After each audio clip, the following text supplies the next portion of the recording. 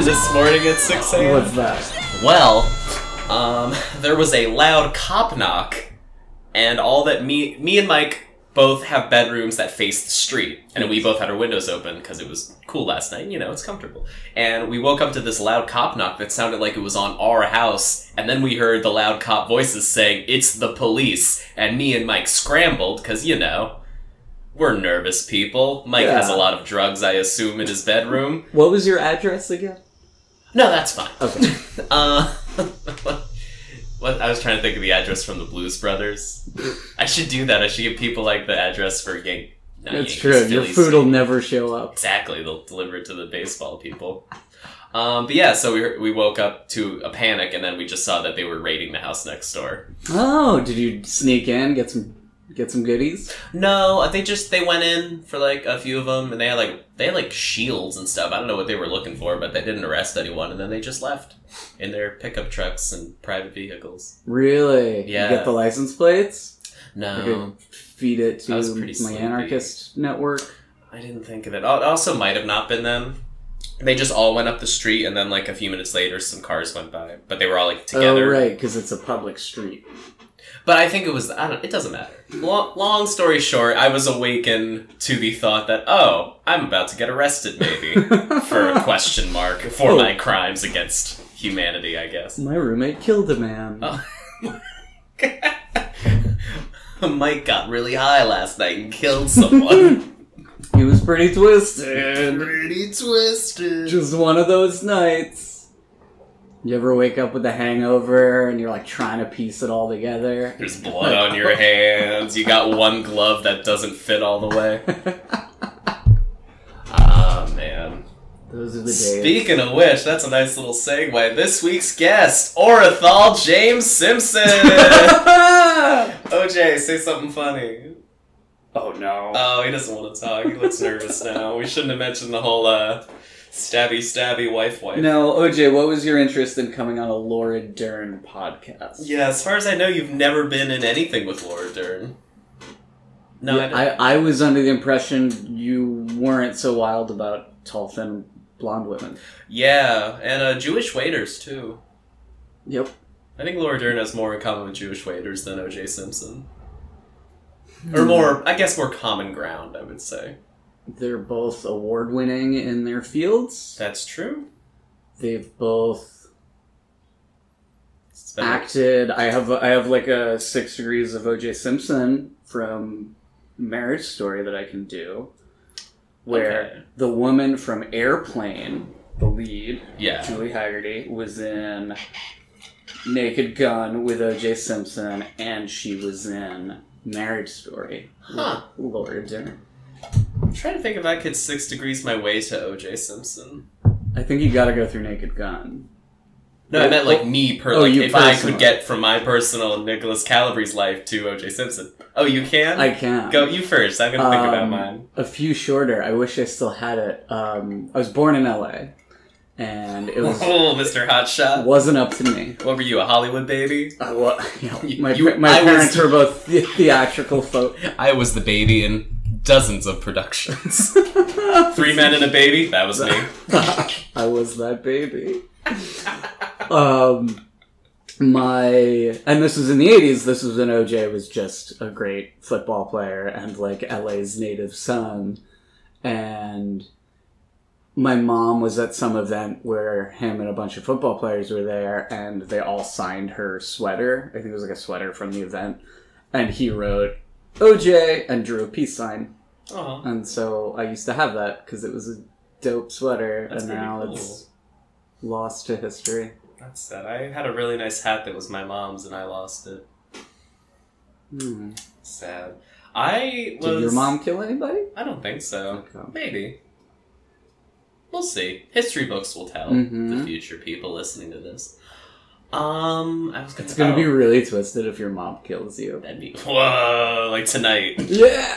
Oh, we'll get so many heads. This will be one of those things that they play over a black screen to introduce the Netflix documentary about my mom killing me for no reason.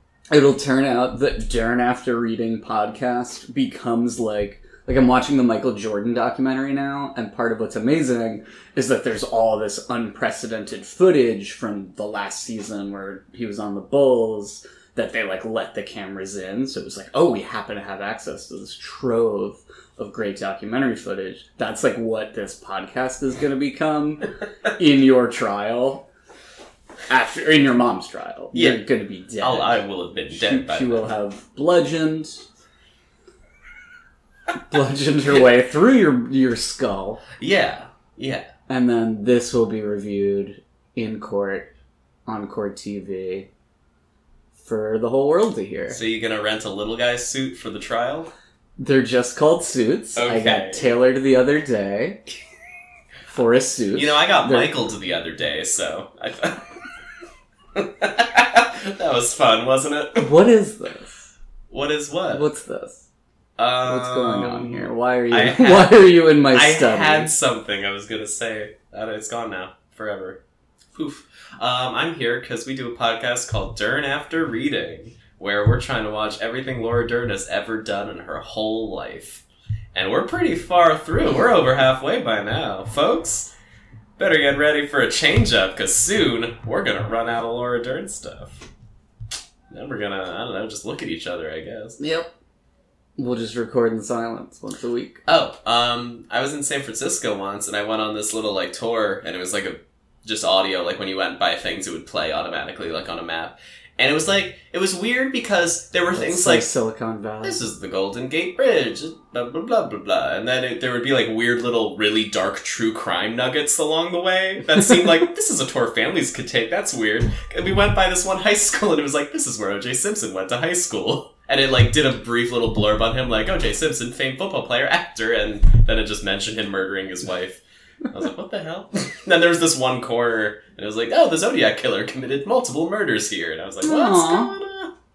It was cool, though. I liked it, personally. Oh, clearly. I love murder. It's right up next wheelhouse. I love murder. That's going to be, like, the big poll quote for my trial. Mm-hmm.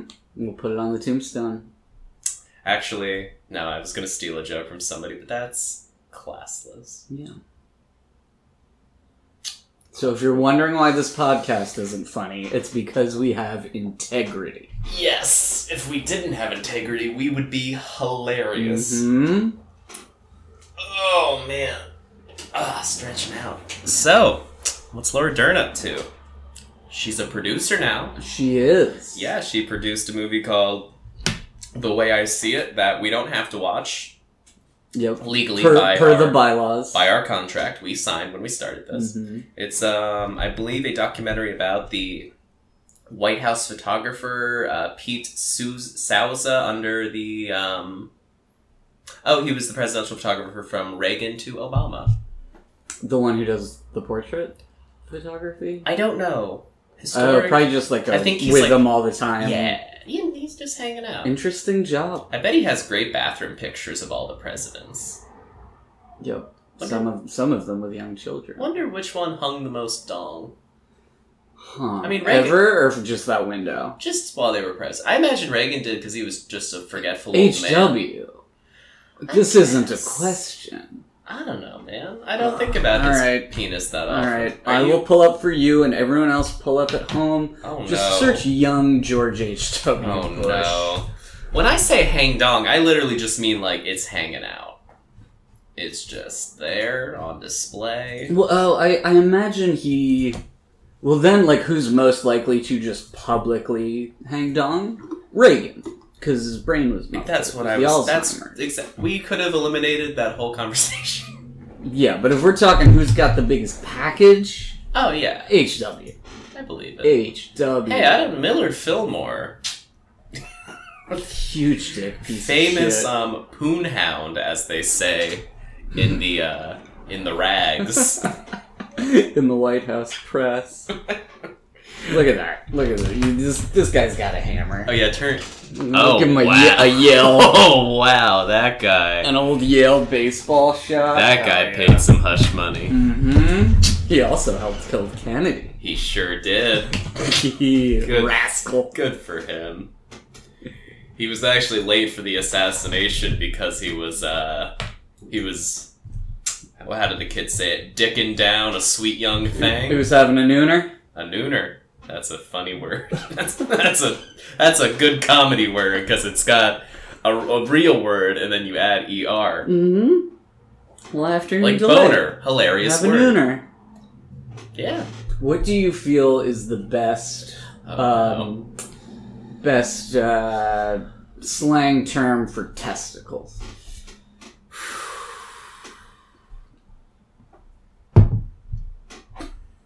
Because there's a right answer. There is, but I wish I could remember it. I went to community college with this person who he had. Get it? You went to community college. He had a name for his penis and both of his balls all individually, and he said, "If you're lucky, you could meet the whole gang." It was like Dr.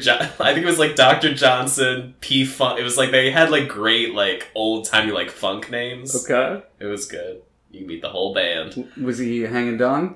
I don't know. Okay. He still works at Sam's Club. You never so met the maybe. band? I never did, no. I didn't want to.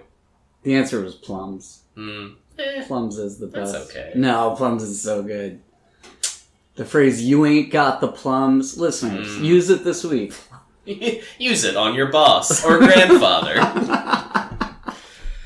So, as all of our listeners know, the Laura Dern Sit Challenge has taken the nation by storm. Yes. Everyone from politicians to TikTok teens are doing it. And proud to say, not a nickel for ALS. Yes.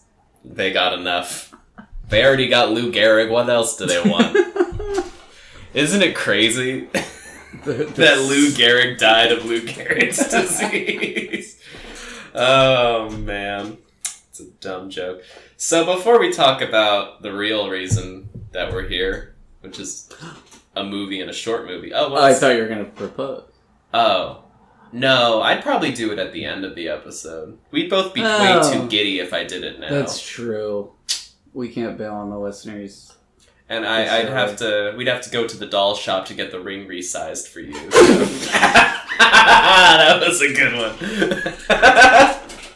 I don't know why I'm ripping you so hard this week. But hit me hard with the short jokes. It's this iced and I coffee. feel bad because I frankly, for all my, I will say, unparalleled wit, there's something about snappy insults where it's not really my game. I think it's a lot of deep personal insecurity and shame. So I feel like I fold to insults. So you're being a bully. Yes, I am. Okay. And you're proud of that. Yes, I am what you could call a proud man, or perhaps a proud boy. Oh, how was did you get to see Donnie? Pardon? Did you go see Trump yesterday? He was in town. Oh, really? How was it? I didn't hear about that, actually. Well, don't talk you're putting an alibi on the recording. No, I feel like I would have heard about that. Where was he? Independence Hall. Really? Yeah. Like, for real? He was at Independence Hall? Yeah, Oh. for like a few hours. I'm not sure what he was doing. Just fucking kicking stuff. Just kicking. Donnie kicks. I could just imagine him on a special Imagine VIP. trying to kick.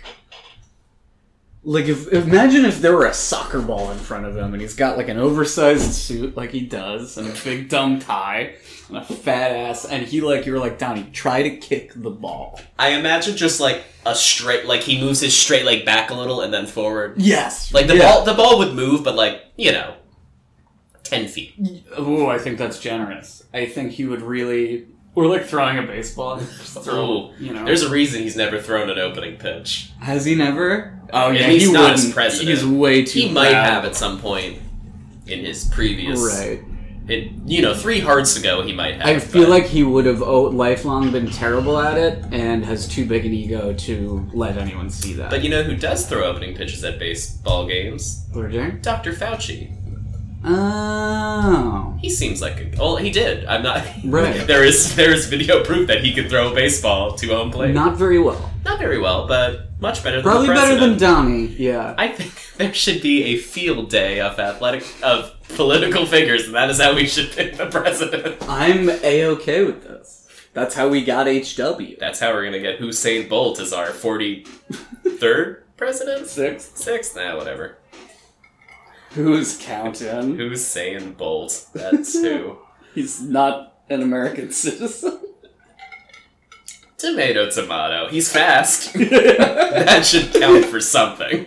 He slays it at field day. He's so damn He's fast. a very fast man. He's literally the fastest man on Earth. Yeah. Good for him. So anyway. Until he broke his leg and they shot him. Oh, God. Turned him into glue. Oh, I bet it was fast drying glue. Not the only legless runner shooting joke we could make there. Remember Oscar Pistorius? I haven't thought about him in a Yeah, while. wasn't that fun? What's he up to? Just, if I had fake legs, I would just do I'd funny also stuff murder my all the girlfriend. time. Oh my God, he murdered his girlfriend. Oh, how did I forget that? Yeah. Legless man murdered a woman. Mm-hmm. Man. It's like, maybe when we just go full into, like, the cyborg future, that will look back as, like, an obvious warning sign. Oh. Because he had, like, those cyborg legs that made him really fast. Yeah. And then he murdered his girlfriend. Nick is distracted by... I am. There's like a... N- It's like a Just squirrel got with squirrel a face. There's a squirrel with a plastic bag out there or something. Anyway, this is the fourth time I'm going to try to do this. What's the deal with So as some of our listeners might know, we've never actually, well, maybe we have mentioned it. The room we recorded is covered in whiteboards. Yeah. And usually you have something written on it. You know, you have a little calendar or like a week over there. And over here, it's whatever you're working on. And right now, it looks like you're trying to crack the code of phone numbers. Yeah, that's, Well, I mean, it's this is where I go slowly insane. Oh, it really... Sometimes quickly. It really, like... Describe what you see. First of all, when I walked in the room, you had all of this, plus there was more on the table of just the same phone number written multiple ways. It's like a phone number that's broken down into sections, and then you have a cross grid with, like, a dot graph. And then over on the other one, all you have is, like, part of a circle, an arrow with a 1, and then the phone number again. And then you have the middle part of the phone number. It's crazy, is what. This is a crazy. I left it up. I thought, I was like, maybe I should clean this up. And it's like, nah, let him have his fun. So aside from my just delusions, this is, I was looking to write a piece or perhaps record a piece around how to memorize a phone number. And that particular phone number is the phone number for the organization, something like Up Against Legal Collective, which is a Philadelphia-based legal nonprofit where if you were to be arrested at a protest or, say, protecting a homeless encampment, that would be the number you'd want to call. So I thought I've done lots of phone memory tricks. Mm-hmm. So I thought of making like a brief how-to let people know how to memorize numbers and use it just as an example to memorize this number. Because people say write it on your arm with a Sharpie. But what if, say, you have been tear gassed and cannot see your arm in the moment? What if someone is in the back of a paddy wagon with you and they do not have the number on their arm, but they would want to call as soon as they get to the police station? You'd want to be able to help them memorize it. So the ability to memorize numbers is not just a fun party trick, but it's also a very fun party trick. I bet you're real fun at parties. Have I told you my YouTubers find this? Ignite Films. There is a YouTube video where I had memorized serial numbers on 50 different $1 bills and recalled each one from memory. So yeah, I'm not just blowing smoke off my ass. And this is why you have the more sex than anyone in the world. It's true. Men, women, furniture, nothing is safe around you. You know, this is less crazy now that you explain it. Kind of cool. Yeah, it sort of takes the magic out of it. I mean, you know, it's neat. It's a neat idea. You know, it also helps numbers to be remembered. Having, like, a fun word for the second one. Oh, that's part of it. Like 1-800 Stanley Steamer. Mm-hmm. That's a really long phone number, also actually. my porn name. So... With the 1-800. Does the steam come out... You know what? I don't want to know. Ooh. one more question. Do they serve patty cake in the back of a paddy wagon? It's a terrible, stupid question. You were and saying I'm all of angry that. I laughed. You were saying all that really serious stuff, and all I could think of was patty cake, paddy wagon. Paddy wagon is a very fun word. It is. I don't know yet. I haven't made my way. When you get arrested, let me know. I will. Cool. I'll let the listeners know about the experience. Cool. And I hope there's patty cake. Now I'm quite looking forward to it. You know, patty cake also sounds like perhaps a dirty slang word for something awful that could happen to you in a paddy wagon. Go on. Like, I don't know. Cops poop on you? Maybe. You all could go on Urban Dictionary. Yeah. There's a gross version of everything. Patty cake. It's when a cop poops on you. And then he, like, slaps you with it or something. Yeah, he poops in his own hand, and then he or she, they're all lady cops. Now it's that's... just like that Slick Rick song. That is an Urban Dictionary entry right there. Yeah. Patty cake, when a cop Listeners, poops in his hand and slaps you. Give that a thumbs up on the old UD. I went to UD. I spent the best 4 years of my life at UD. UD State, baby. Art school. Okay, I have a question for you. Yeah. What's up? So, if, let's say, a random person, I'll narrow it a little bit, we'll say an American person. If we just drew a name out of a hat of every person in... 1 of 12 million. Wait, how many people? 340 million. I think I was... No, it's 12. It's not... It is, in fact, not... That's New York City plus a little bit more. Sorry, keep going. And it's just a random person, so you don't know their demographics, where they're from... but you have to play one band or artist that you think they would... Who most likely would people be cool with? And be like, alright, I can listen to this. Who does nobody hate? My trigger reaction, the first thing I thought of, I feel like is controversial. Not necessarily controversial, but I feel like some people do hate it, but I feel like it's agreeable enough that anyone could at least vibe with it a little. I'm gonna go with, William Joel. I'm gonna go with Billy. BJ. He does have a bit of haters. I feel like if you get some young people, some hip people, they'll be like, this is fucking funny. They suck. Listeners, if you do in fact hate Billy Joel, go fucking... Send us a postcard. Jump. Yeah, no. Don't send us a postcard. Yeah, do the opposite send it of from that. hell. Jesus Christ. The opposite of that, though. I used to work, as of last night, was my last day, I used to work at a place called Morgan's Pier. And it's like a dance club normally. Right now they just have food, because, you know, COVID. Mm-hmm. And they still have a DJ here and there, like, for entertainment. And he mixed a Billy Joel song the other night. Wow, which one? And everyone seemed to like it. I don't remember. Okay. But it was one of the more upbeat, like, not as sad. Like an angry young man. It was something of that vein. I can't remember what it was. I spend 11 hours there a day. Sure. Music goes through me, but yeah, and everyone seemed to like it. Okay. White people, black people, young, old, the handicapped, the gay. Yeah. I can't think of any more opposites, but you know, that was... See, my answer for this question has always, in fact, been the Red Hot Chili Peppers.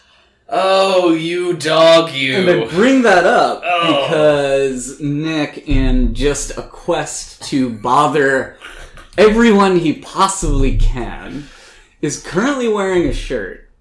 This is entrapment. This is Californication, and I will not stand for it. He's currently wearing a t-shirt that looks like the Dare logo. We get it, you like drugs and you're ironic kind of shirts. I hate drugs, and irony is the devil. And it says, instead of Dare, it says RHCP, which already, dumb idea because it's not a word, right? You don't say D-A-R-E. It's Dare. It's a word. RHCP is an abbreviation. Right. You know, Dare's a lie, because I did rails with that line in a bathroom in Brooklyn once. That guy parties. McGruff the crime dog. I could call him Meth. My high school girlfriend's father was like the local incarnation of like when what was his name, McGruff? Yeah, when McGruff the crime dog came to assemblies, it was the father of the woman I lost my virginity to. Whoa. Yeah. So you lost. Make it a short joke. No, find your way there. I'm fine. I don't need to. Anyway, so instead of dare to resist drugs and violence, your shirt in fact says RHCP fucking suck. Period. It is a proper sentence if you break it down. Right. No period on the dare shirt. Well, we have different dare shirts apparently. Some have periods. Anyway, that feels like that's a shirt hater would wear, because RHCP, you don't have to love them, but who's not going to get down with some of those hits? I do get down with some of those hits, and Okay. I got this shirt because I thought it was fun. Yeah.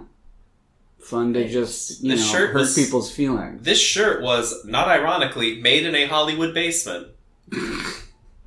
And that is literally the truth. I bought it from a man who famously lives in Hollywood and has a basement.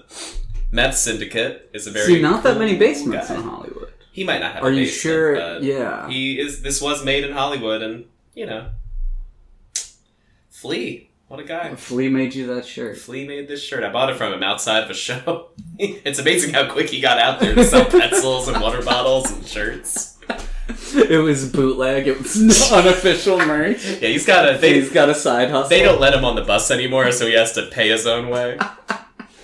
He's got like a shitty beat-up Ford Taurus.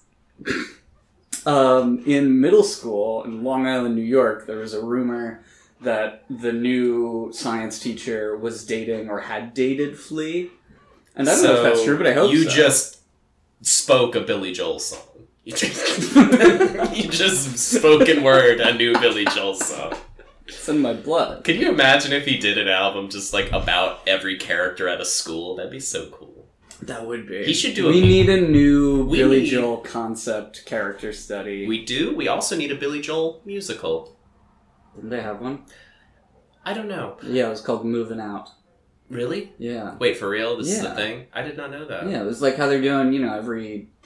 Someone thought what you just thought. No, but I don't mean... I mean, like, he needs to write... A new musical. Yeah, like Elton John wrote Aida, which was all music that he wrote, but not, like, just a jukebox musical. Right. It'd be cool if Billy Joel wrote a musical about That would be cool. something. Like, being an old man with a kid. I don't know. Billy, if you're listening, make that musical. Also, call my mom back. You guys went to the movies 55 years ago, and she hasn't spoken with you since. Could you imagine... I think you're my if dad. Your mom...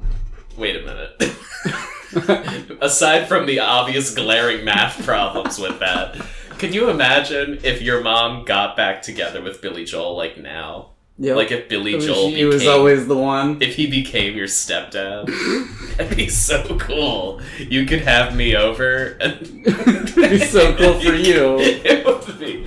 No, I mean for you. I mean your mom would be dating Billy Joel. You would. Yep. You could call him Billy to his face, and then I could come over and like play with the piano. Yeah. Do you think he'd tousle my hair? Oh, way better. With his big meaty paws. Dad, if you're listening, I'm sorry for all of this.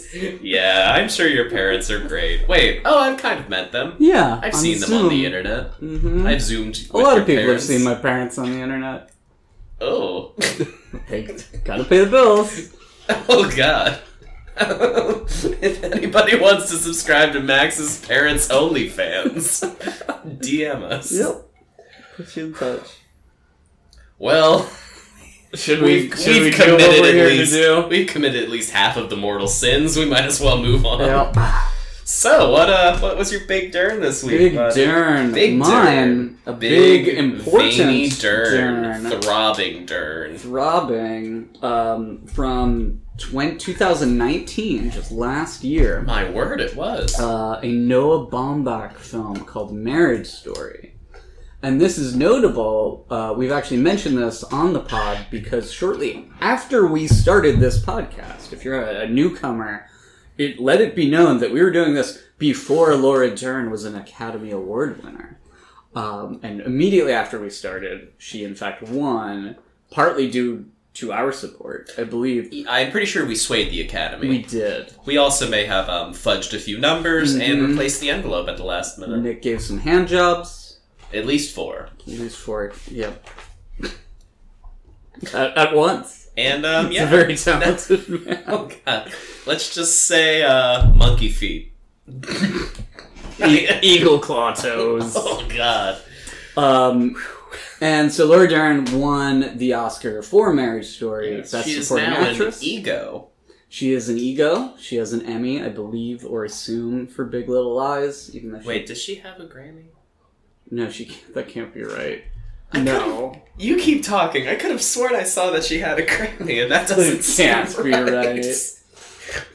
So Marriage Story is basically a divorce movie starring Scarlett Johansson and Adam Driver as a couple who, beginning from the jump, they're already getting divorced, and then the movie plays out about the custody battle and so on. What do we have? I think I conflated the Grammy with the Golden Globe when I was talking about this last week, and I think that's what I thought the G meant for a minute, but it is in fact no. not. She's an ego. She's not an ego. She's an ego. I don't know what this says about me, but I just immediately went sexual with that. Eggo waffles. Something about waffles and you eat them. Syrup. They stay in your freezer. You pop them. You break one off. They come in like packs of 8. You put them in the toaster. You don't keep babes in the freezer? You keep it in the fucking freezer. You keep it up next. Woo! Spooky season! This is our first spooky moment of October! It is October now! A lady in the freezer! How spooky! Woo!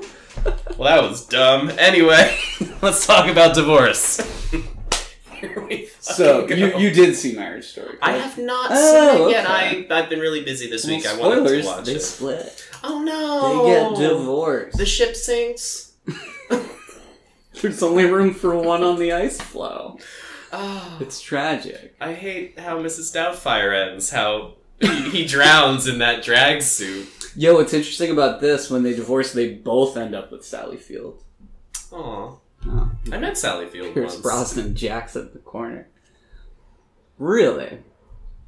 That is I'm not gonna do it because it would take too long of me just out loud talking, but I'm pretty sure I could get to OJ through Sally Field. Do you want to try? I don't I would need IMDb in front of me, I think, because like Sally Field's been in so many things. I guess I could do Forrest Gump.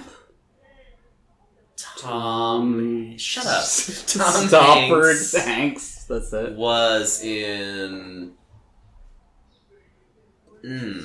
Philadelphia.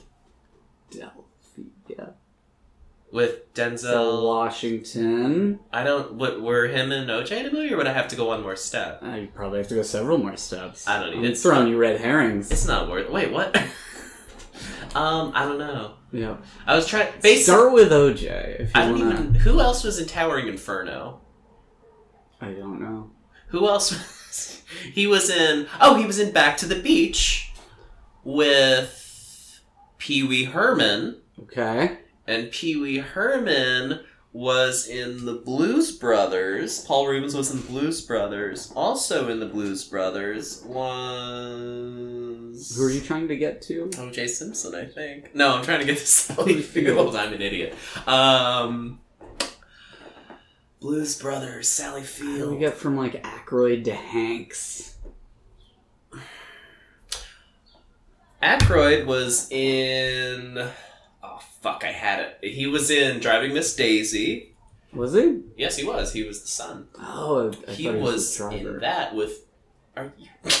Get out of here. He was in that with Morgan Freeman. Okay. Who was in... God damn, why are there so many This people is in hard. Hollywood? All we gotta do is get to Hanks, and he's in everything. Where are we? Morgan Freeman. Morgan Freeman. I don't know if... they must have been in something together. Well, you got it now. Morgan Freeman was in... This must be great for our listener. Oh, they figured it out 5 minutes ago. Morgan Freeman. What was he in? Movies. He was in, He was in... Shawshank Redemption. But that just digs me a whole new hole. Yep. Because then I have to think of things that Tim Robbins was in. So I'm going to go with Teachers, because he was in Teachers, which we watched for this podcast. We're getting back to the topic here. Also in Teachers was Nick Nolte. I don't know where I'm going with this. I don't even know the things that Nick Nolte was in. I feel like you're painting yourself into a corner there. I played a different game the same way that I could have with Tim Robbins. I'm just going to look up Nick Nolte. I'm going to make this easy on myself. I don't think you're ever going to get there. Oh, I'm going to. I'm going to do it in 1 6 degrees you can't I mean, we're obviously way past 6 degrees by now, but I'm going to do it. Nick Nolte was in Cape Fear. Cape Fear has... Atticus Finch. Robert De Niro in it. Yup. And Robert De Niro... Oh, man. Was in... And Robert De Niro also in that movie was Owen Wilson. Owen Wilson was in Cape Fear? No, Shut up. No, it was... Robert De Niro was in... Meet the Parents. Meet the Parents. Sure. In Meet the Parents was Owen Wilson.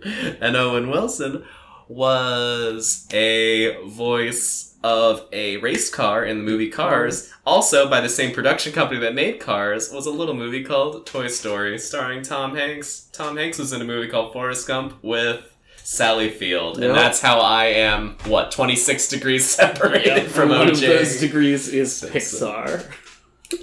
I mean, wait, okay, so Cars... No, we're accepting your answer. I'm gonna make a better one for next week. We'll both do our homework. We'll see who can come up with a better one. A shorter one. So, see? Shorter, better. What on earth were we talking about before right, that? There's this movie. Okay. So, it opens with, we get voiceovers of Scarlett Johansson reading a letter, thing she wrote about the things she loves about Adam Driver, which is famous evil Star Wars boy. Mm-hmm. Evil girls boy. I know what boys like. Yep. They like Darth Maul? No. That doesn't matter. Yeah. So yeah, a letter. I write letters. This is fun. So we get voiceovers of both of them doing it, and it's the things I love about them, and they're nice. They're sweet things. They're very sweet, thoughtful letters about sort of the person's sort of style and how they handle certain things and what qualities they have that the person writing it doesn't, and that they admire in that. It's very sweet. But then it comes to they're in front of a marriage counselor, and at this point they've already planned on divorce, and Scarlett says, she's like, I'm not going to read mine. So she crumbles it up and folds it and puts it in her purse or whatever. And that's sort of, this is where we're at now. Those are all true, but where we're at now is their relationship has failed. And that, we get a lot of detail about what the failures were, and I think, especially on my second viewing, I have different feelings towards each of them. But throughout, there is this loving through line that there are clear problems that had been there maybe since the jump in their relationship, but there were these loving, tender moments and things that they could hold on to. And that's very sweet. And so this movie, written and directed by Noah Baumbach, who is currently in a relationship with Greta Gerwig, and I hope that never ends, except that we'd get Greta Gerwig's divorce movie, and it'd probably be even better than Noah Baumbach's. Ooh, true. But this was largely autobiographical for Noah Baumbach from his divorce with Jennifer Jason Leigh, who you may recall as the phone sex worker from Short Cuts. Short. The movie I made you watch with everyone in it. Tom Oh, yeah. Sorry, I forgot that movie I watched several months ago with 1,000 people. Yep. So, a little background about them. He is a theater director of the sort of avant-garde. He's apparently quite talented. And he's kind of a prick. He's like an arrogant director or a stubborn director, my way or the highway kind of guy. Mm-hmm. And we get kind of from the beginning that Scarlett Johansson just never... she was his lead for most of his work. So he was sort of the local celebrity and this niche celebrity as this avant-garde theater director. She was the lead. She would share ideas with him and sort of... She felt like that was enough, but now was realizing that, like, it was always what he wanted. She wanted to be in LA, but he would never leave New York. And he just sort of had that, I think, often a male trait in relationships of, like, it's up to me. I will decide what we do. And my wife will support that and play more of a support role. And so that's kind of what Scarlett has found herself in. So throughout all this, we get all sorts of fun, secondary characters. We get the actors and stage team crew as sort of a Greek chorus at times, sort of chiming in because they know both of them and about their relationship and what's going on. And my favorite is Wallace Shawn, best known probably for The Princess Bride, I'd say, as Short Guy Hall of Fame, Wallace Shawn. Forget about Hands it. down. He's the current president of the Short Guy Hall of Fame. I wonder if he's short. He's got short guy energy, that's for sure. Yeah. You all know Wallace Shawn. I can't do the voice. He has a very funny voice, and he's that guy in Princess Bride. He had dinner Who's with Andre. not tall. Andre, that's the tall guy with the funny voice from Princess Bride. Yes. He's the other. He's the dead. short one. R.I.P. He died of giant. Did. And so Wallace Shawn is... We just get a couple lines from him as this actor, and he's just shamelessly bragging. He's using everything... So Adam Driver's new play is going to Broadway. Mm-hmm. And he's like, I remember, being on Broadway. He's like, when you win a Tony Award at 27. And he's talking about, like, partying with Elia Kazan and Marlene Dietrich. But it's just, like, background chatter. And it's just, he has a couple of those where it's just him bragging about, like, how much he got laid back in the day when he was like a theatrical bigwig. Oh, I love that. So there's this... So at one point early on, Adam Driver's talking about how the divorce is going to play out. They have a son, they have a young son, and Adam says, we'll figure it out. We want the same things. Me and ScarJo want the same things. What the hell's her name? Nicole? Scarlett Johansson. Yeah, that's it. Nicole was way off. I don't know what you were thinking. And so then ScarJo goes out to LA with her son to stay with her mother, who is the best. Is Julie Haggerty, who's a very funny voiced older woman from Airplane. Yeah. She starred in Airplane along with Leslie Nielsen, who was in Naked Gun with a... Oh, shit, we're getting sidetracked. Who else was in Naked Gun? Weird Al Yankovic. We'll get to him later. So her mom is just the she's like... We learned she's like an actor. She was like... had TV roles in the past. And she's just immediately guilt-tripping her daughter. Oh. Our introduction is her waking her daughter up, ScarJo, at the crack of dawn at 6:30. And ScarJo's depressed. She's, like, going through a divorce. Her whole life has been upended. And her mom goes, even though I'm 64 and have a dead gay husband, I manage to get up every day, live my life, and feel good about myself. That is the most Hollywood sentence I've heard in a minute. I love that old Hollywood shit. Dead gay husband. And, Scarlett says, I can't just go from what Charlie wants to do to what you want to do. Like, it's clearly that has been a long theme, that she was going along for the ride with him. But remember, he said, we'll figure things out, we want the same thing. But interesting. Oh, good question. And so we learn a little bit more about her. She's now in LA she has a TV role. So she's kind of like, I've always wanted to be in LA, but Charlie never wanted me to. Wanted to keep things in New York. We learn that she has wanted to direct in the past. She's offered her own, directorial advice to Adam Driver at times, but that she never got to fulfill that role because that was his role. And then she is told by one of the people on the crew to call Nora. She saved my life. And Nora is a divorce attorney. They said they weren't going to do lawyers, but we meet Nora.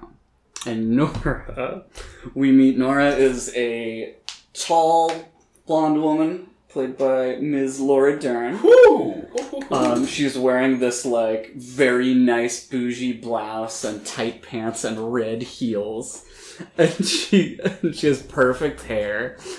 And her first thing she said is, sorry I look so schleppy. I just came from my kid's event. For anyone who's seen Big Little Lies, it feels like there's a fair amount of overlap between Nora and Renata Klein, Laura Dern's character in that, as this just upscale Californian. We've talked a bit about which type of Californian Laura Dern often plays.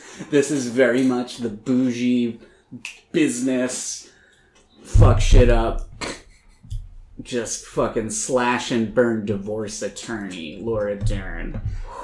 And so she kicks off her heels, she kind of plays therapist, which is a role I think divorce attorneys also often have to play, where she just lets Scarlett be sad on the couch, and so she kicks off her red heels and gets cozy next to her and gives her a cup of tea. Aww. And so Laura Dern she says very sweet things and things that sound very empowering, this isn't about what he wants. This is about what you want.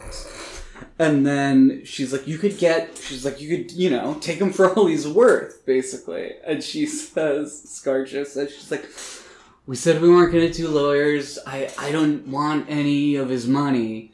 And Laura Dern's response to that is just, That's it, too. I don't want any of his money. I need a poop real quick. Okay, we'll pause. Yes. Take a poop pause.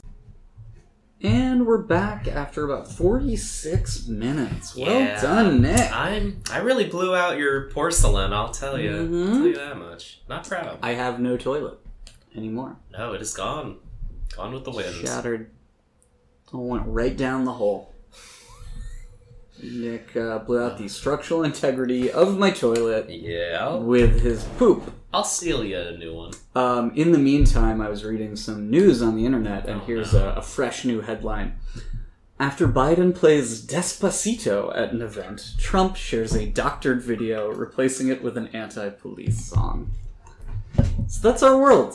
Cool. All right. Well, which anti-police song, may I ask? I don't know. Oh, I think I know what it was. It was behind a paywall. I believe it was, Fuck the Police. I imagine so. That feels the most on the nose. I believe I saw...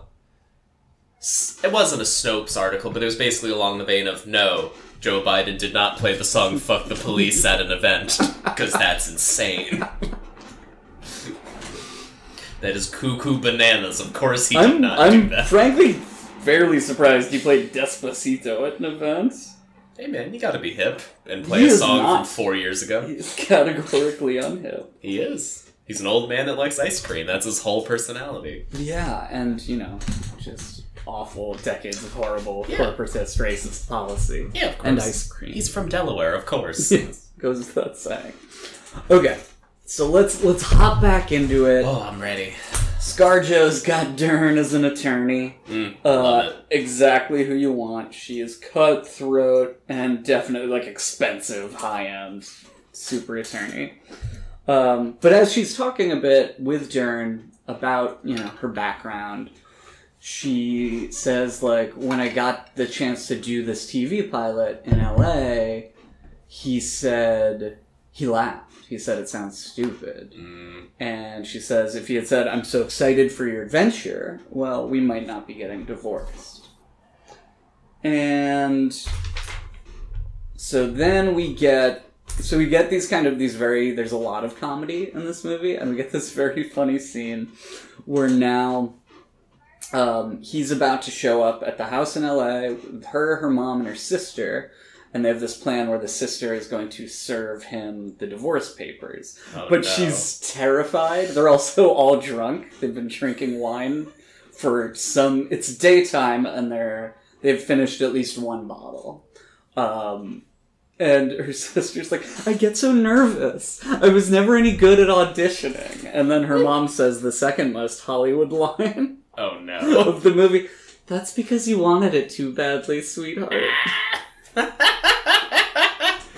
Oh, man. And so we get this sort of madcap comedy scene where, like, the papers get set down and everyone's panicking just because they're nervous about it. And then we learn in this scene that her mom loves Adam Driver. She's like, how's my Charlie bird? He picks her up. And then she, like, tries to pick him up, like, really trying, just, like, laughing. And so she's, like, angry at her daughter for divorcing this guy because she loves him so much. We learn that she still sees her other daughter's ex. She's like, I still talk to Paul. And she's like, well, stop talking to Paul. She's like, we go to lunch sometime. It's great. And then we meet... Madness. And then we meet... so now, Adam Driver, he's got a arm up. He needs a lawyer. She's got Dern. Nora's coming after him and all he owns. So he needs the big guns. So he's got to find a lawyer in LA. And... Laura Dern in a mustache. Laura Dern... Playing a man. Played by none other than Ray Liotta. And really? Ray Liotta is, like, Dern deserves the Oscar, but there's a part of this where that Oscar feels like it owes at least a little bit to Ray Liotta and a third lawyer, who we haven't even gotten to yet. Ray Liotta is just, as soon as you see him, you're like, oh, rich prick LA lawyer. Got it. He is in just like a too nice suit. He's big-headed and sharp and, you know. And like the first thing he says, he goes to Adam Driver. He's got his assistant sitting over here. And he goes, here's the fact, Jack. I'm $950 an hour. Ted, he points to his assistant, he's like, Ted's $400 an hour. So if you got a stupid question, you ask Ted. Oh, that is... Oh. And he's like, all right, we gotta go after her. Like, we gotta take this bitch down. She's like, he's like, thank you, but she's not a bitch. Like, I care about her. That woman is Scarlett Johansson, and I love her. And he's like, does your wife do any drugs or anything? Coke? He's like, come on, give me some. And he's got a pillow on his couch, a throw pillow that says "Eat, drink, and remarry." Oh my god! And so Adam Driver's like, I can't afford this, and he leaves. He does not retain Ray Liotta. What a shame. And then his mother recommends a friend who now does family law. Who has very Gil energy from The Simpsons. Is sort of, he's less incompetent than Gil, for sure. But sort of sad, this is not a big flashy lawyer. This is like a sad little office, you know, modest suit kind of lawyer. I, no lie, think about Gil at least twice a week. Yeah, as we all should. He's a treasure in all of our hearts and minds. That one episode where they hire him to babysit their kids. Oh, no. And he's like, I want $12 and all the popsicles in the freezer. And Homer says, $8 and 2 popsicles. And then Gil says, 3. And Homer says, deal. Says, you still got it, baby. This Gil is played by none other than a man with no small amount of acclaim throughout his career, Mr. Alan Alda. Oh, Alan! Yeah. And I so love now Alan. already I'm sure you can picture this as an Alan Alda character. And so Alan Alda is the first person, he's the only lawyer that, like, treats these people like people. And he's very nice and sympathetic. He's like, you know, I want to lead us to the truth, wherever it may be. You know, it's not about, I don't want to slash and burn. I don't want this to go on for long. It's going to be bad for the kids. It's going to be bad for you. It's going to be bad for her. And so Adam Driver, he likes this. He feels very comforted by this at a place where we get a recurring theme where he just doesn't know what to do. And part of that's just this whole, like, mechanics of this new situation, but parts, like, she did a lot of stuff for him and he didn't know how to take care of certain things. And so, like, even finding a lawyer, he needed Laura Dern to, like, spell it out for him. She's like, this is what you have to do or we're taking all your money. Like, it'd be very clear. And so then we get another, so ScarJo has her hair colored a certain way and it's kind of short. It's like short blonde hair. And he says, oh, yeah, did you do something with your hair? She's like, yeah, you know, and he's like, oh, I prefer it a bit longer. And she sort of, in that moment, you see her realize the absurdity of her having to take that from him. Because for him, it's the most reasonable thing to say and reasonable thing to believe, and therefore, because it's how he feels, it is what is best for her. And where he says, we want the same things, it's because he thinks they want the same things, right? And you see in this moment where she's like, you know, he's like, you said we wouldn't use lawyers, and we don't know that she ever said that. We don't know that she ever wanted that. And now presented with this opportunity to really fight him, she has this willingness, and frankly, I'm about it. And the first time I watched it, this felt like a process that was too destructive for both of them. And on second viewing, I'm like, oh, she kind of had to do this, and fuck yeah. Because she never did get what she wanted in these ways. And so she, like, laughs and just, it's like the moment she starts not giving a fuck and realizing she doesn't have to listen to him or do what he wants. Then she's at a party and this guy's hitting on her, quote unquote, with the, he gives her a glass of tequila and he says, you know, the Japanese are making some really interesting tequila now, which makes me just so glad I don't live in LA anymore, because it's... That sounds like, in Annie Hall when they're at that LA party, like, you hear all those crazy, all those crazy things, I lost my mode, like, stuff like that. I feel like that is one of those things. Absolutely. And then she's like, alright, it doesn't take much, she doesn't care. She wants to fool around with this guy in her car. Ooh. And she's like, just finger me, that's all I want. And he's like, yeah? She's like, yep, that's all I want. And it's just her taking command and doing what she wants. Nice. And if ScarJo wants to get finger blasted in the back of a car in Hollywood, that's what she gets. Hey, that's what she does. Yeah, and Adam Driver ain't standing in the fucking way. And so then we get, you know, we get some back and forth, we get some more lawyer stuff, and then we get every divorce movie has one, the climactic fight scene. I have seen this scene. Yes, it is a very powerful scene. Both of theirs, so, like, obviously we talk about Dern's award-winning performance, both of their performances are phenomenal. They do a wonderful job conveying so many different emotions and nuance, both about each other, and then in this scene, it's sort of when all the unsaid is said. And it culminates...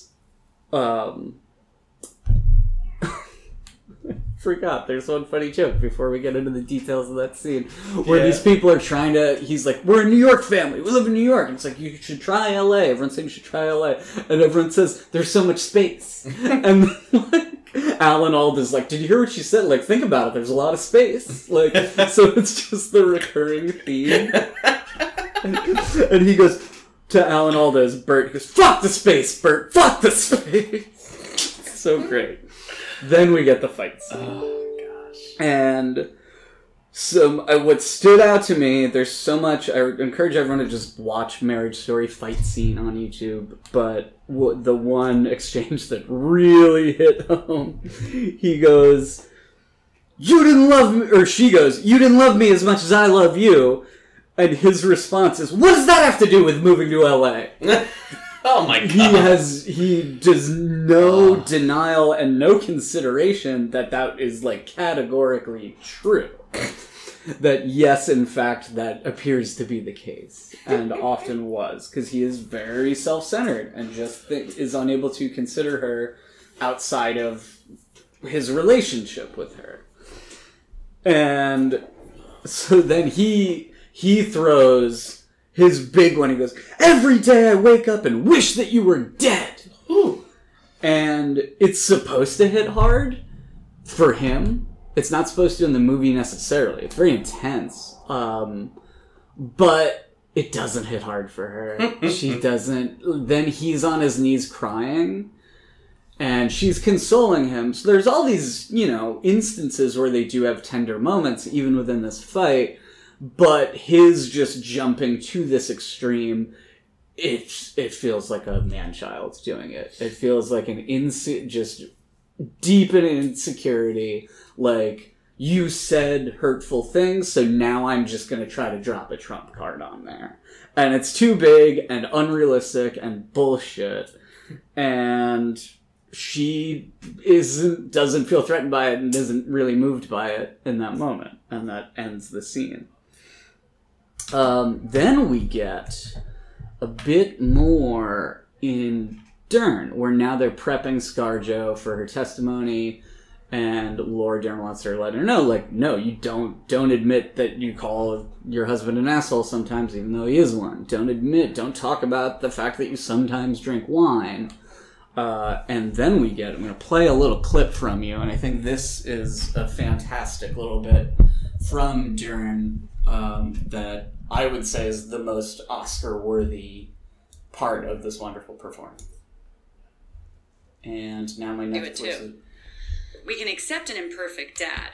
Let's face it, the idea of a good father was only invented like 30 years ago. Before that, fathers were expected to be silent and absent and unreliable and selfish. And we can all say we want them to be different. But on some basic level, we accept them. We love them for their fallibilities, but people absolutely don't accept those same failings in mothers. We don't accept it structurally, and we don't accept it spiritually, because the basis of our Judeo-Christian whatever is Mary, mother of Jesus, and she's perfect. She's a virgin who gives birth, unwaveringly supports her child, and holds his dead body when he's gone. And the dad isn't there. He didn't even do the fucking. God is in heaven.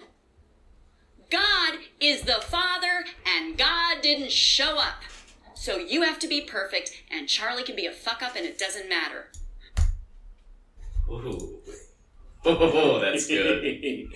That's good Dern right She there. won an Oscar. Yep. That's an Oscar-winning worthy performance. I'd say so. Yeah. I couldn't even see her face, and You knew it. I was keyed in. I was going to show you the screen, but, I know you already knew it. You know which Dern you're getting. I know some Dern. Mm-hmm. Had my finger in a few Dern pies in my day. Back of a car, in fact. One thing I want to talk about that's some of the funniest bits, which is also extremely LA, is when the lawyers are on the clock in action. They're, combative and argumentative, but even when the assistant goes, oh, should we order lunch? And they're like, yeah, let's put a lunch order in. And Aww. she's like, Laura Dern says to Adam Driver, she's like, oh, have you eaten at Manny's? It's fantastic. Like, you're gonna love it. She's suddenly like his best friend. And so Adam Driver gets sick of Gil. He realizes that even though Gil's maybe right about all this, that he needs a fighter. Aww. So he rolls up in court with Ray Liotta. Big swinging dick Ray Liotta. And so Laura Dern sees him. She's like, fuck. Oh no, he got him. Oh. She's like, this is a nightmare. Like, all right, everything's out the window. We gotta fight tooth and nail. And then she goes up to Ray Liotta. She's like, hey, good to see you. She like kisses him on the cheek. She's like, I ran into your wife at Medea the other night, like some fancy restaurant. I've heard you've been spending a lot of time in Malibu. And he's like, yeah, it's like they have this great rapport. It's just professionals. Oh, gosh. And then as soon as they're in front of a judge, it's gloves off. It's great. So then another funny scene is they have a court person come watch Adam Driver have dinner with his son.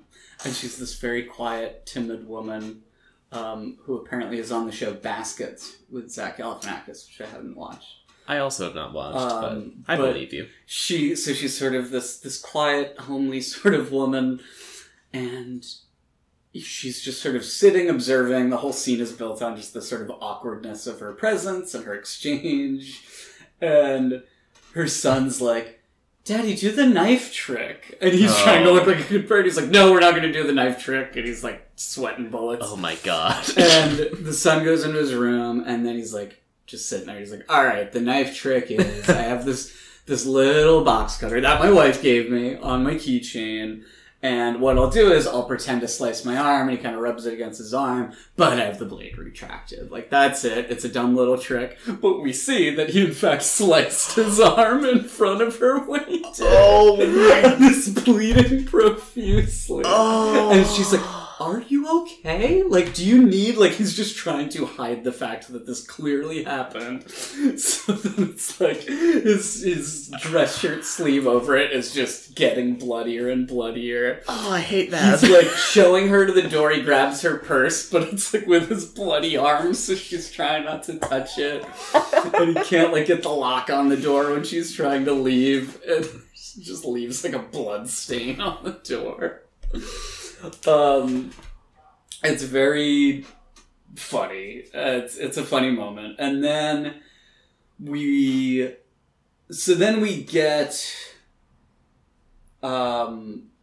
then basically we learn that at some point in the future, the divorce has gone through. Darren has gotten ScarJo 55% custody because she's kind of like, fuck him. She's like, I never want anyone I just don't want him to tell his friends that it's 50-50. And...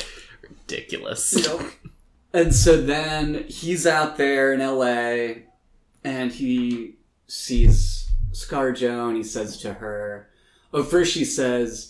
You know, she has a new boyfriend and he seems very nice.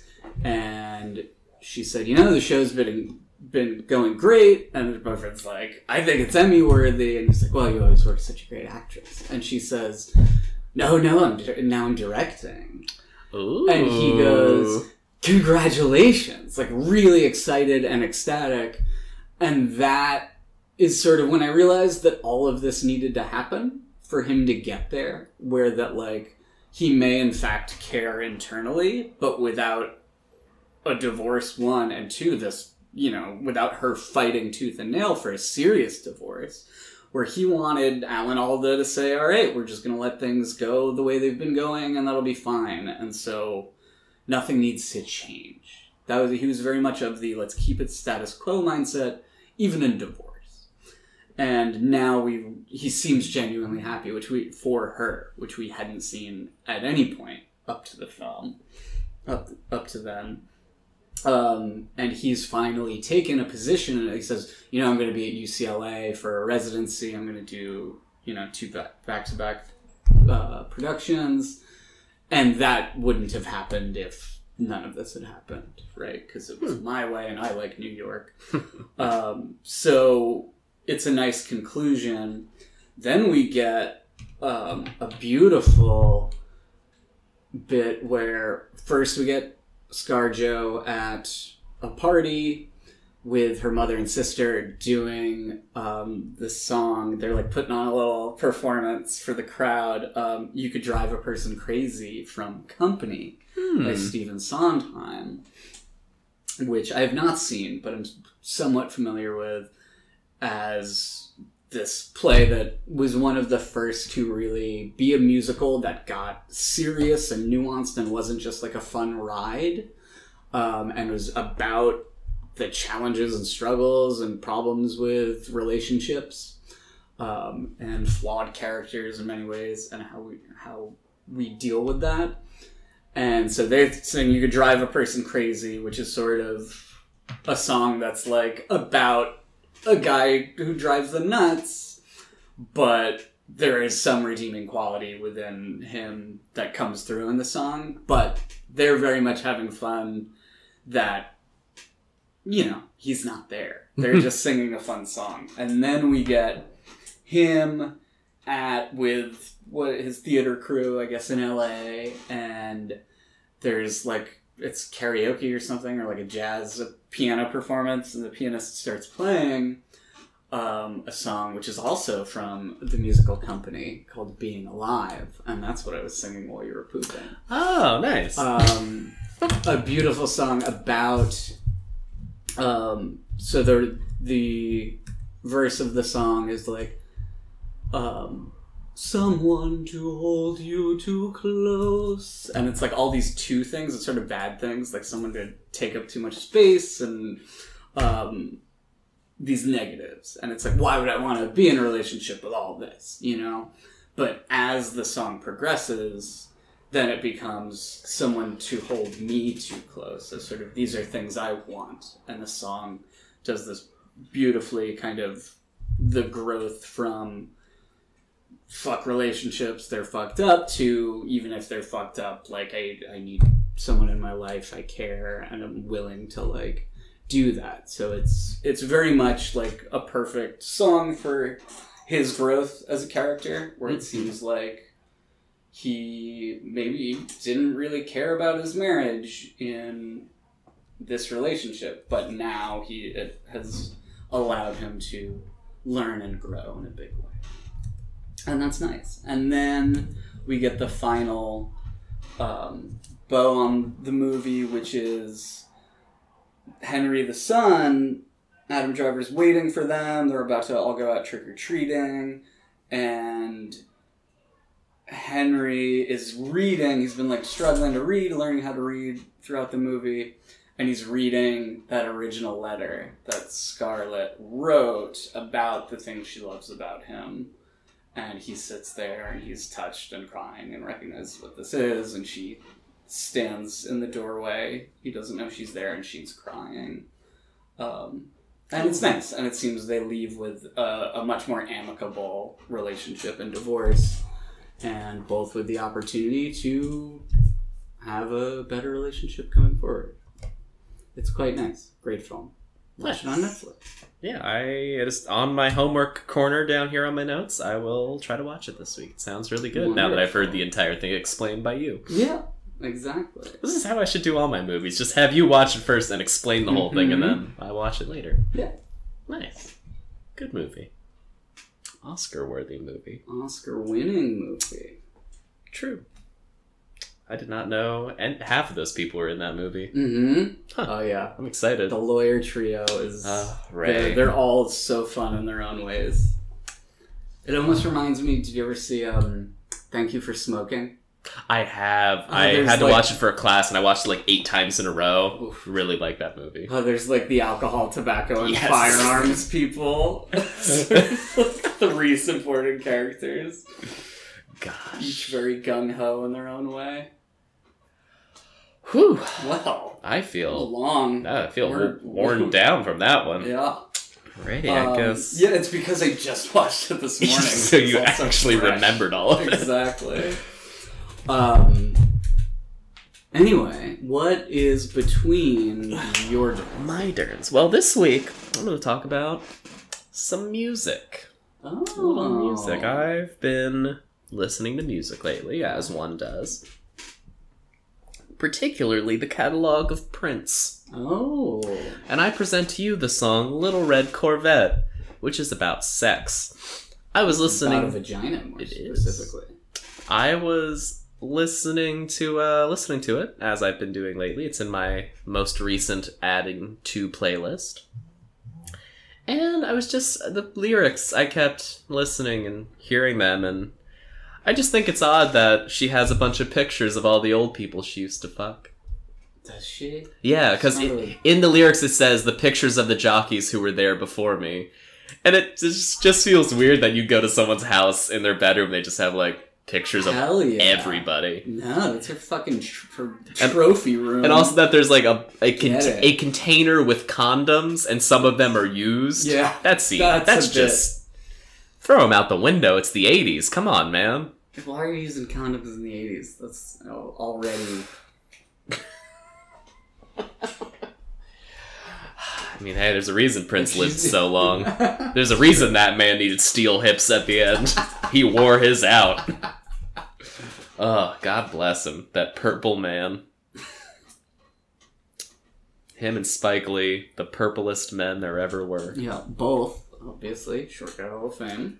Prince was short, wasn't he? Prince was very short. Prince was short. I guess he's so slender that you just don't think about it. Yeah. And I don't know if Spike Lee is actually short, but he's always standing courtside with NBA players. I think Spike is quite short. I think Spike Lee is kind of short. Even in, like, just thinking of stills from, like, the movie Do the Right Thing, I'm pretty sure he's, like, the shortest character. 5'6", which is, you know, you can get on the ballot with 5'6", that's like, but that's the end of it. No 5'7". What's his face? SGHOF. What is his name? The guy, George from Seinfeld. I can't... Jason Alexander. Yes, I believe he is also 5'6". Having shared an elevator with Oh my god. Jerry Seinfeld. I You? can say he's extremely tall. Oh, yes. Famously tall, funny man, Jerry Seinfeld. He dated a high schooler. Jason Alexander, 5'5". Oh. Jerry Seinfeld, 5'11". He felt taller. That's as tall as I am. I'm as tall as Jerry Seinfeld. That's fun. Also, so yesterday, my last day at Morgan's Pier, they pretty much played a pop-punk playlist all day, which I was behind. I enjoy a good pop-punk, a good, What's My Age Again, a good Green Day, a good etc., etc. Sure. And they played a song that, to my knowledge, to my conscious knowledge, I've never heard. And that song was Pretty Fly for a White Guy. Oh. And, like, I'm sure I have heard it in the past, but, like, this is the first time I've, like, heard it and listened to it and been like, oh, this is this song. Right. And the reason it struck me is because I only knew the Weird Al version of that song, which is one of my favorite Weird Al songs, Pretty Fly for a Rabbi. As often discussed. How you doing, Bernie? Oy vey, oy vey. And, like, what shocked me the most is how much Weird Al sounds like whoever sings Pretty Fly for a White Guy. Like, the song, usually, I feel like his covers are usually, like, there's just, like, this tinge of difference where you can tell, but, like, that one is just note for note, shot for shot, like, really close. And I think it's such a goofy song to begin with, is why it lends itself to being made into a Weird Al song so easily, Yes. But, yeah, it just took me for a whole loop. That's so funny. Weird Al. I loved, that was a very important CD for me, was The Offspring's Americana. And in retrospect... Is that the CD It's that not was good. playing when you lost your virginity to McGruff's daughter? Oh man, no, it was probably Silent and Awkward. Who's that by? Oh, I get it. You know, when you said Silent and Awkward for a legitimate second, I was like, is that Sounds pretty good. Is that a band? Sounds pretty cool. It's Simon and Garfunkel's later stuff. It's when they hated each other, but they still worked because, you know, they had a contract. Mm-hmm. Anything else? I could talk about Prince for a little longer. Do you know why he started using the symbol as his name? I forget. Well, he went up to, I believe he was with Columbia when he was just Prince, like Columbia Records, and he said, I want to release these 500 songs right now. And they said, Prince, that would flood the market maybe. How about we divvy it up a little? And he said, fuck that. So he got out of his contract. He left and like broke his contract, but the contract still existed, so he could not release music under the name Prince for like the duration of the contract. So he, while meditating, the symbol of love came to his mind, which is the symbol associated with Prince. That is what his guitar looks like, and that symbol is what he then used to be called for the duration of his contract. Right. And then he went back. Then he went so to that was his plan all along, wasn't it? Basically, it was yeah. never a full-time name. And, of course, that is a symbol that does not exist in any, typeset or font. So when that started, the record company he went to then had to send a floppy disk to every magazine and paper in the world that was basically just like the code for the like Prince symbol. Code. Yeah, to print it in like Rolling Stone and everything. Amazing. And imagine being successful and famous enough to be like, oh, well then we'll do that. Oh, well, I'll change my name to this symbol and go fuck yourself. Right. You guys work out the details. He would also bolster, like, once he started, like, doing, like, arenas, like, once he was, like, really big, he would bolster his album sales by just giving a copy of his record to every person that attended his shows. So, like, on a tour, he could bump up his numbers by the millions. Was he, like, buying them? I don't know if it was technically counted within the ticket sale or if he would just give them away and count it as a sale. Right. But it was messed up. Like, it was not a thing you're allowed to do, but he did because he's Prince and he could. He's a wild little man. Also, Jehovah's Witness. Mm-hmm. And he did his also footwork. Also, yes, famously. Mm-hmm. And he helped to make one of the best Onion headlines, in my opinion. Oh, I believe we've talked about it. Oh, we have. No, we don't have to talk about it again, but we're... World too sad to fuck, even though it's what he would have wanted. God, horniest man there ever was. Well, that's all I got. But my derns are empty. I'm squeezed them dry, as I like to do on this show. What's between your derns, Max? I got a few things. Ooh. One, I was hoping to have Cuties between my derns, but I haven't watched it yet. I will say, if you know what this is, you likely have not seen it and have strong opinions about it as a new Netflix movie that is somehow in support of pedophilia, scantily clad young girls, like twerking and such. But I've read that it's very much deals with those themes and is very much created in support of addressing those issues and condemning them. I haven't seen it, so I know there's a big uproar. I'm excited to see how much it seems to match the uproar. I am also excited to see it. So I'll try to get that done this week. But what I have watched, I've been thinking of ending things. Oh, boy. As you can see from all the crazy scrawl on my wall. But also the movie by Charlie Kaufman. Yes. Wait. Okay. Continue. The listeners will get it, even if you don't. Shut up. So I've been thinking of ending things by Charlie Kaufman. It is as bizarro as expected. Good. Everything he makes is weird. Jesse Plemons and the woman who I didn't know and can't think of her name. I don't think I caught her name. Well, she has a lot of names. In the film she has a lot of names. Yeah, innumerable names. Lucy, Lucia, Luciana. Yeah. And it's a very artistic film. It's not an easy film to watch. I'd say. No. It's dealing with all these themes of memory and sort of deluding ourselves with memory and relationships and family issues, parents issues. And it does it with a tension that is of the horror genre, right? Where there are several parts where it feels like this just could turn into like someone's about to get murdered. You have Toni Collette as his mother in a role that's almost as unnerving as her role in Hereditary, as like a straight up ghost demon mom. I could agree with that. This movie is filled with discomfort in that way.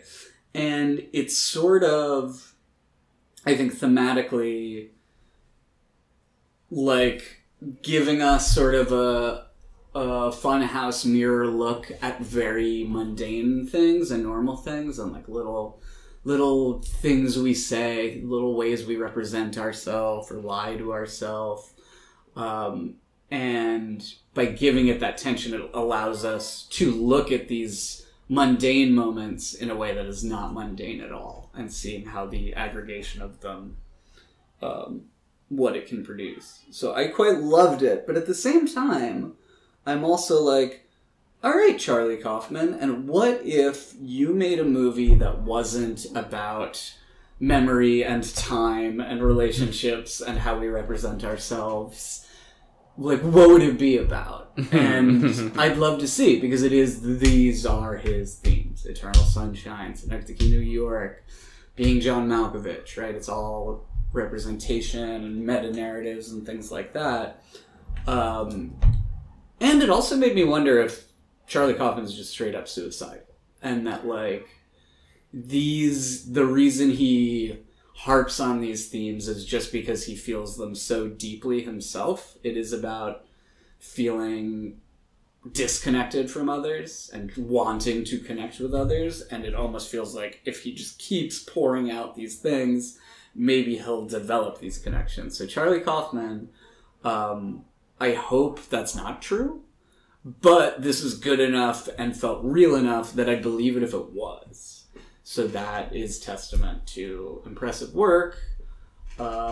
Make something else good before you do it. That's all. That's all we ask. Right? I mean, there's some you knew. Elliott Smith you knew. David Foster Wallace, bound to happen. Dana Gould. Right. We all saw it coming. Oh. He's not dead. Wait, did he? That reminds me of a very funny joke.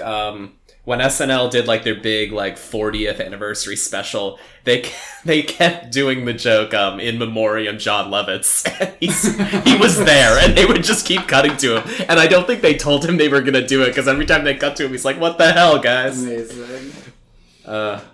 I'm also now watching, little late to the party, but The Last Dance, the Michael Jordan documentary. Oh, yes. And if you are not a sports fan, if you are like the physical embodiment of not a sports fan, like you have a silly mustache and you wear ironic shirts and you look like a sort of a limp noodle. Man, that guy sounds like a real rag, I'll tell you what. Even if you are that type of person,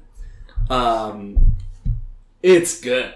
It's really good. It builds a fun, compelling story right out of the gate, like what feels like an important story. It gives you stakes that you can still have even if you're not big into sports, because you'll get invested in fascinating cast of characters. So nice. I recommend it so far. You know, it makes me hate Jordan less. Like a good character. Yeah. Nice. Shall we move on to what here we like to call Little Dern? Well. Baba Booey. Baba Booey. Here we go.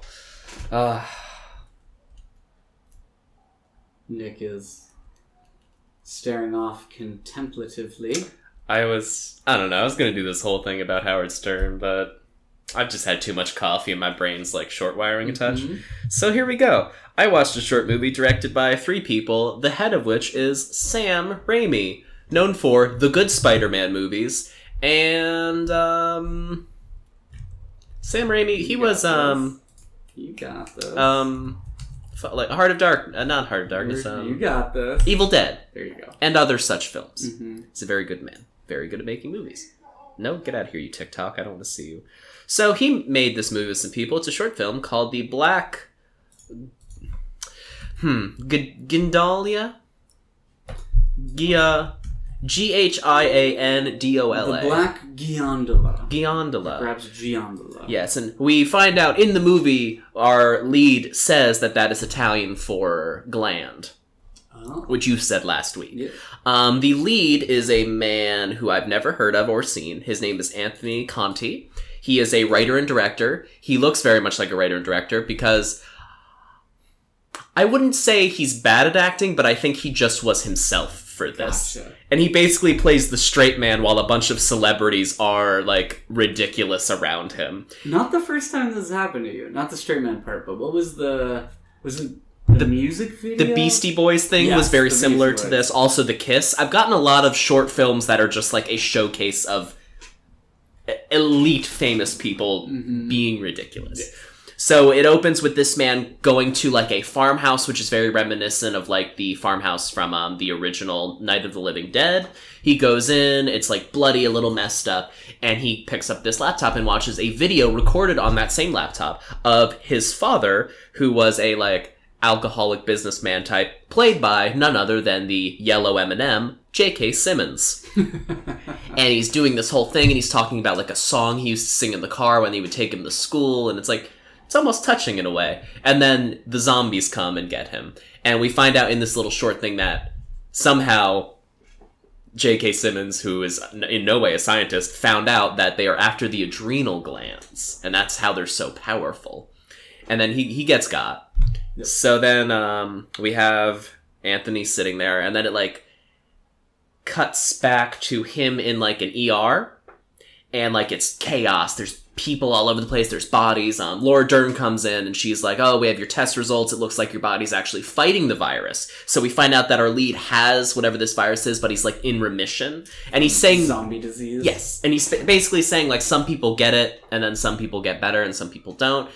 And then Laura Dern is, like, saying these things. And then, out of nowhere, the Mad Hat man himself, the man you love, David Lynch... in a black suit. He just comes, like, barreling out of a hospital corridor. More and he like goes up... David get lynched.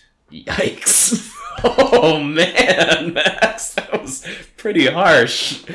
I will never... That's what he did. I'll remember, I was, like, 13 or 14 the first time I heard his voice, and I was like, what? That can't be his real voice. But, yeah, so he comes out, and he goes up to Laura Dern and says, when's the last time you had a home-cooked meal?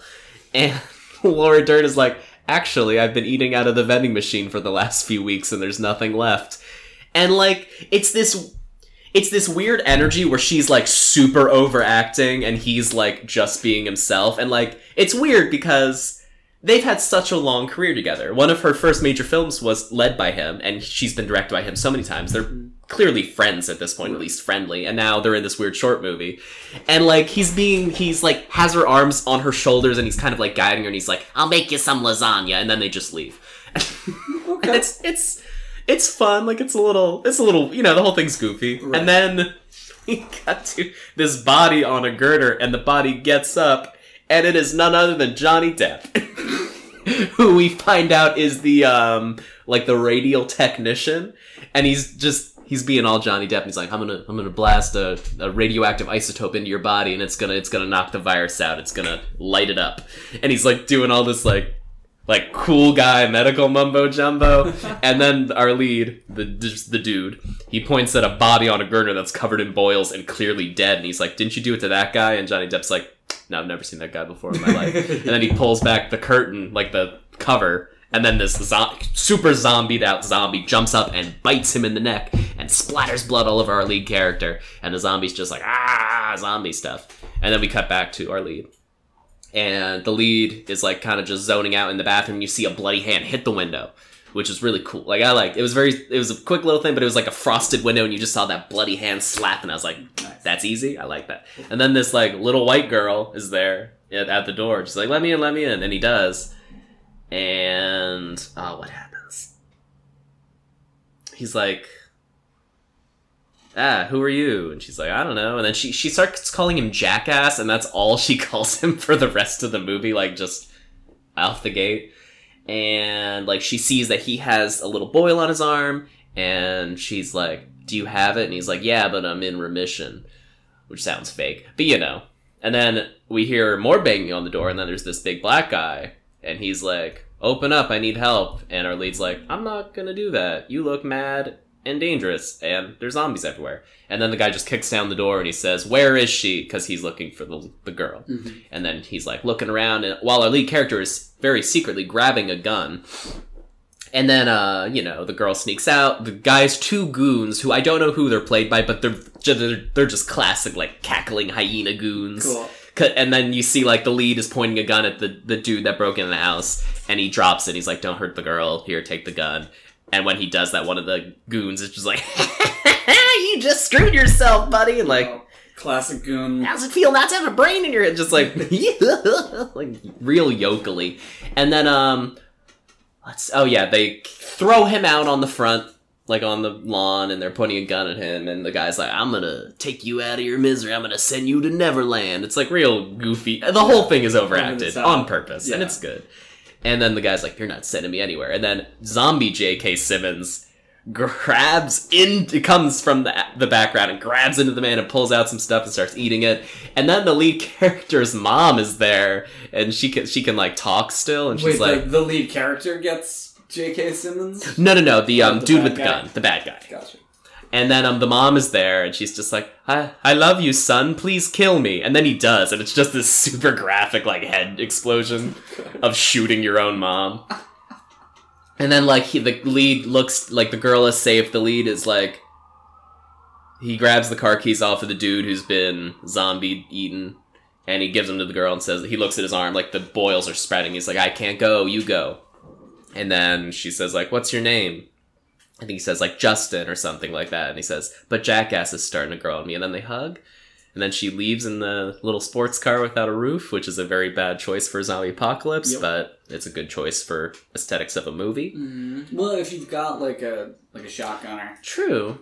Oh, but it feels very flying solo. Very open. But also, the zombies are rather slow, and they're all celebrities, A-list celebrities. Okay. And, there's not that many of them. So, I guess convertible's nice. And then he grabs a machete from a pile of split logs, because I guess he was out there cutting wood with a machete, which is very impractical. Yeah, listeners, use an axe. Use an axe. Saw. Really, anything but a machete. Yeah, a machete is more for clearing brush. Or in zombies. Or clearing zombies, for sure.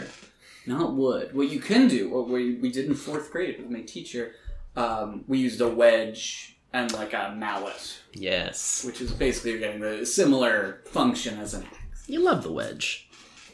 And and then it's over. It was pretty quick. It was like the whole movie, like really bothered by the machete. I don't know, like it was jammed in a small stack of, like, there were maybe 8 roughly split pieces of wood. Right. There was no, like, bigger log that it would have been split on. It was just a pot, like, it was such a set-dressed pile of wood with a machete that was put there specifically for him to grab the machete up. And I was like, that's a little weak, Sam Raimi, come on. Mm-hmm. And then, that's it. Alright, Sam Raimi phones it in. Yeah, a little bit. I mean, zombie movie, I don't know, there was an intro and it said, like, this was made for blah, blah, blah. I didn't really read it. It seemed weird. I don't know. It's a weird movie. Interesting. It was like, I would watch it. It's like a good 12 minutes. It's got some celebrities being goofy. I don't know. Can you just find it on YouTube? Oh yeah, I think I found it on Vimeo, but yeah, if you search the black insert Italian word here, it's from 2017, and it's a movie. Alright. Oh, Richard Chamberlain is also in it. Yeah, I don't know. It's a thing. Go watch it. It's 12 minutes. Cool. You can't what get did you back. learn about Dern? What did I learn about Dern? I learned that sometimes when you're really stressed out, you just need to let your good old friend David Lynch make you some lasagna. I hope they're not friends. I have a feeling they are. Yeah. She probably has him over for dinner now and then. Probably He talks about his weird, like, Dianetics stuff. No, For what does sure. he do? He has, like, his own, like, mental... I want to say, like, tantric sex, but that's Sting. No. I feel like it's like neo-Buddhist stuff. Yeah, it's like... I actually read a little. I almost of said one of his menstruation. books, and I liked Meditation. it, but my issues are not about his books. They're Yeah. about his deleted scenes more than anything. Really, if you hadn't have seen that first, you'd be fine with him. No, I didn't like him before. Twin Peaks is overwrought. Well. What did I learn about Dern? What did you learn That about she could win a fucking Oscar. Oh yeah, she's done and Golden something Globe. that so few people have done. Win a fucking Oscar. Yeah. Have you? Not yet. I haven't. I got snubbed. Yeah. Who snubbed you? Laura Dern has the Academy. The ultimate snubbery. Sorry, I am just looking up what we're going to be watching this week.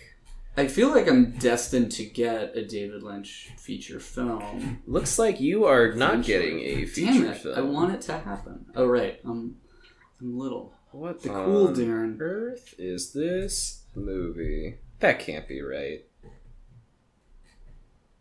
You are going to be watching the 1973 film White Lightning. 1973? Yes, Is this the first credit? This is one of the first credits, yes. I don't even think she's technically in the credits, but her mother, Diane Ladd, is in it. And I believe she just plays, like, a kid or something. Yes. Yeah. But pretty good cast. I mean, it's got Burt Reynolds. The rest of the cast is kind of toss-up, but you know. What is White Lightning?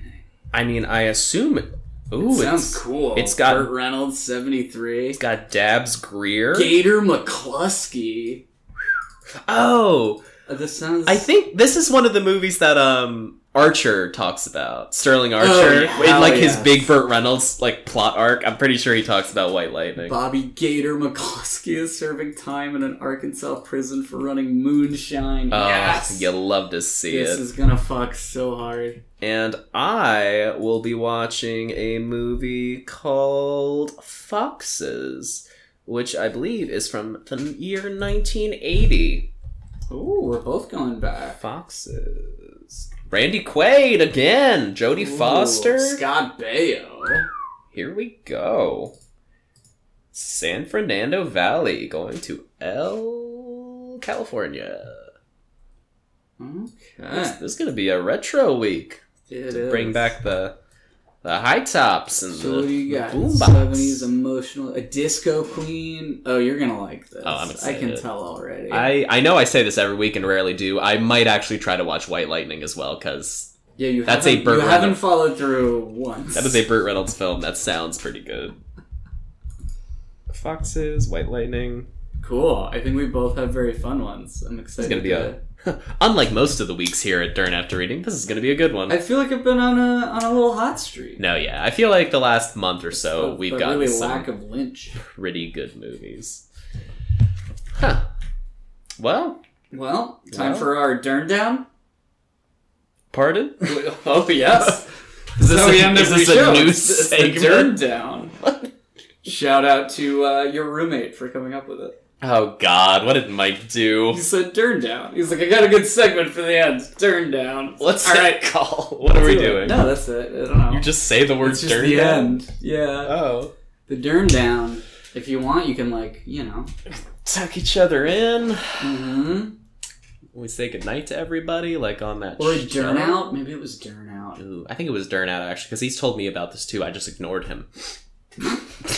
Why do you listen to what he This says? is a better way to handle it most of the time. Yeah, just give him a cookie. He'll wander off somewhere. Okay, guys. We're gonna call it. Yep. I love you, Dern. Love you, Dern. Bye. Bye.